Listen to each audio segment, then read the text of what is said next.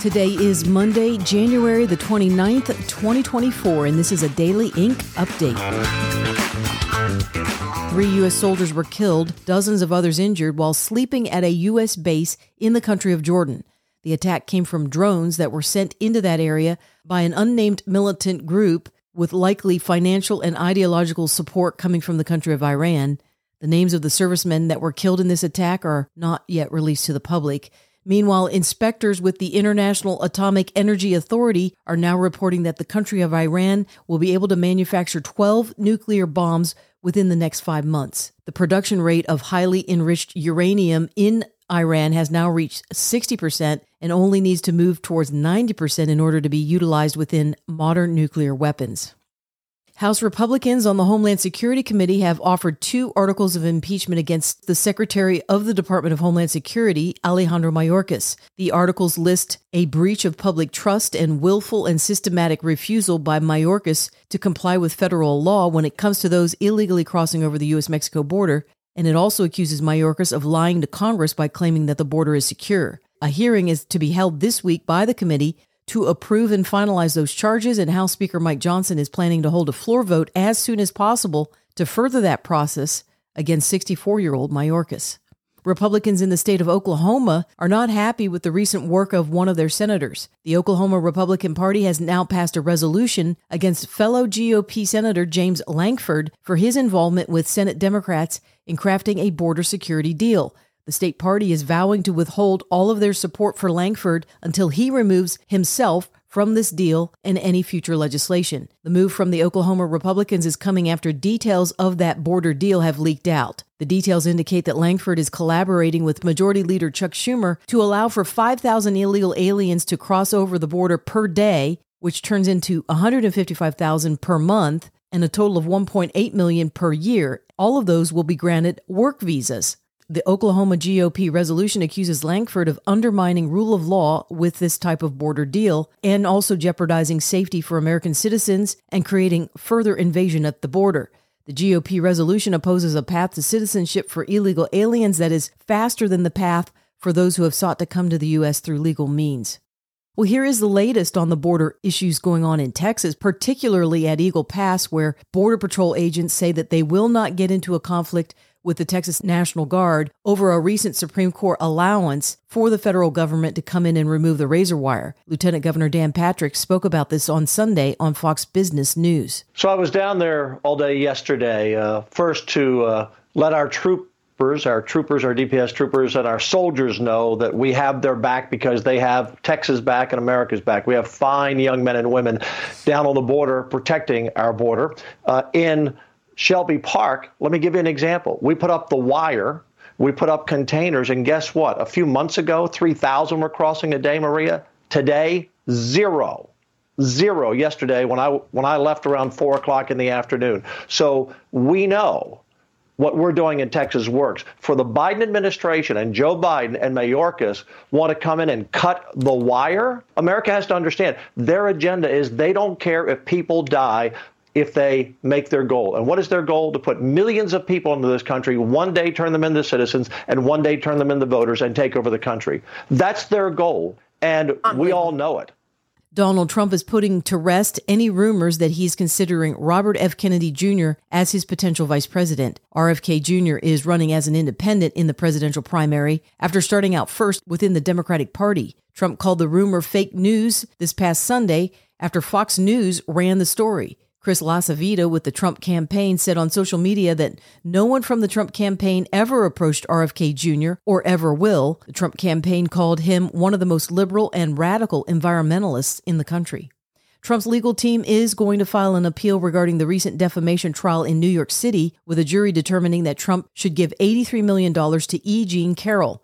Carroll is an advice columnist who worked to pass a New York state law that would remove statute of limitation laws on sexual assault cases. Carroll then went on to accuse Trump of sexual assault that occurred some 35 years ago. Trump has repeatedly denied that he ever even met Carroll and calls her a nutcase, as well as indicates that she has very strange views on sex, as revealed by her dozens of social media posts and the fact she named her cat Vagina The New York Post has written about a conflict of interest between the judge in this case, which is Lewis Kaplan, and the lawyer for Carol, who is Roberta Kaplan. The New York Post writes that both Kaplans were employed at Paul Weiss Rifkin Wharton and Garrison law firm in the early 1990s. Roberta Kaplan claims that she never worked directly under the Judge Lewis Kaplan during that time, but apparently a former partner with that law firm is telling the New York Post that Lewis Kaplan was actually a mentor for Roberta Kaplan. Trump's attorney, Elena Habba, called this whole revelation insane and a violation of judicial ethics and said this fact will certainly be included in their appeal. Judicial Watch is seeking to get more documents through the Freedom of Information Act from the U.S. Department of Defense. Judicial Watch is looking into a report from a military officer about a conversation to get rid of then-President Donald Trump. The alleged conversation was between CIA analyst Eric Ciaramella and Sean Misko back in January of 2017. The military officer submitted a report to his superiors on the conversation that occurred during a National Security Council meeting. Real Clear Investigations also published an article on this testimony from the officer shortly after it happened. Both Misko and Ciaramella were working within the Obama administration when Trump came on board, and they were retained for national security and foreign policy issues. However, neither of the men were on board with the America First policies as detailed out by Lieutenant General Michael Flynn during that national security meeting. The military officer who sat in front of them claims to have heard them talking about how they needed to take out Trump by whatever means possible. Also today, Judicial Watch will be in court in Tennessee in order to get the manifesto belonging to the school shooter in Nashville who killed 3 adults and 3 children at a Presbyterian school. Here is Judicial Watch President Tom Fitton. The Nashville Police Department has refused to turn over the manifesto and other documents about the case to our clients, which include a former sheriff in Tennessee and the Tennessee Firearms Association.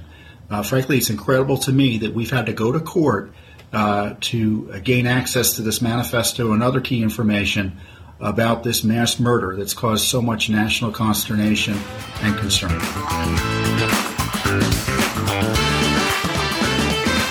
These national story updates have been brought to you by Daily.Ink, a website that is a repository of documents for those who like deep digging, critical thinking, and true journalism where the facts speak for themselves. Up next, a preview of what is coming and what is available on the Daily.Ink website.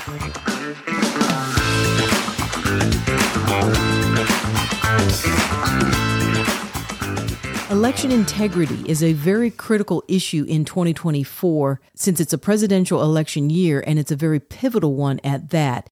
And when it comes to election integrity in the swing states that had this amazing amount of mail-in ballots counted after the 2020 election day that all resulted in Joe Biden being given the White House, there is some good news going on when it comes to the swing state of Arizona.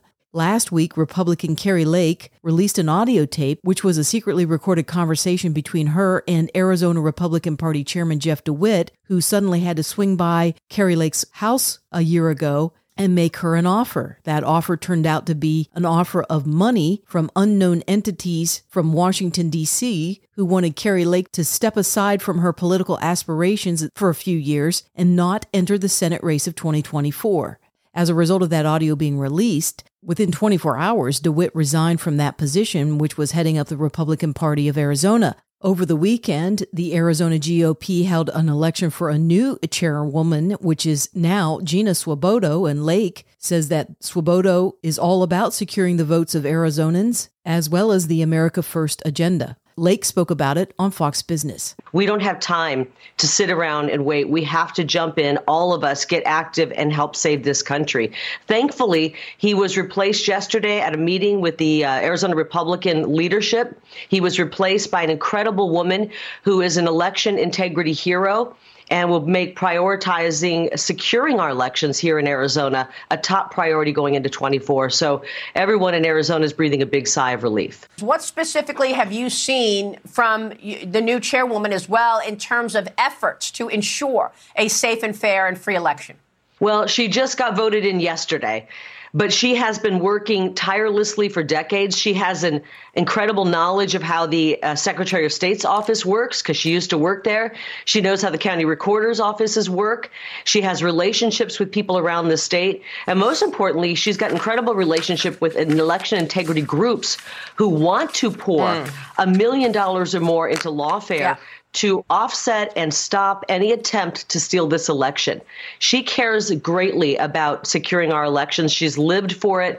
It's her line of work, and she's going to take it very seriously. So I'm encouraged by Gina Swoboda and what she's going to do for not only the Republican Party, but for the American vote and the Arizona voters. If you haven't been going to the Daily.Ink website recently, due to the renovations that have been going on there, not just in the front page, but in the search functions, well, be sure to go now and check out the folders of documents that are currently on the site and available for perusing. Some of those include the JFK assassination documents, Hillary Clinton emails, the NSA database, and the Twitter files as revealed in 2023 by journalists Matt Taibbi, Michael Schellenberger, and Barry Weiss. That's at open.ink, looking under the Document tab. Thanks for listening to this Daily.Ink update.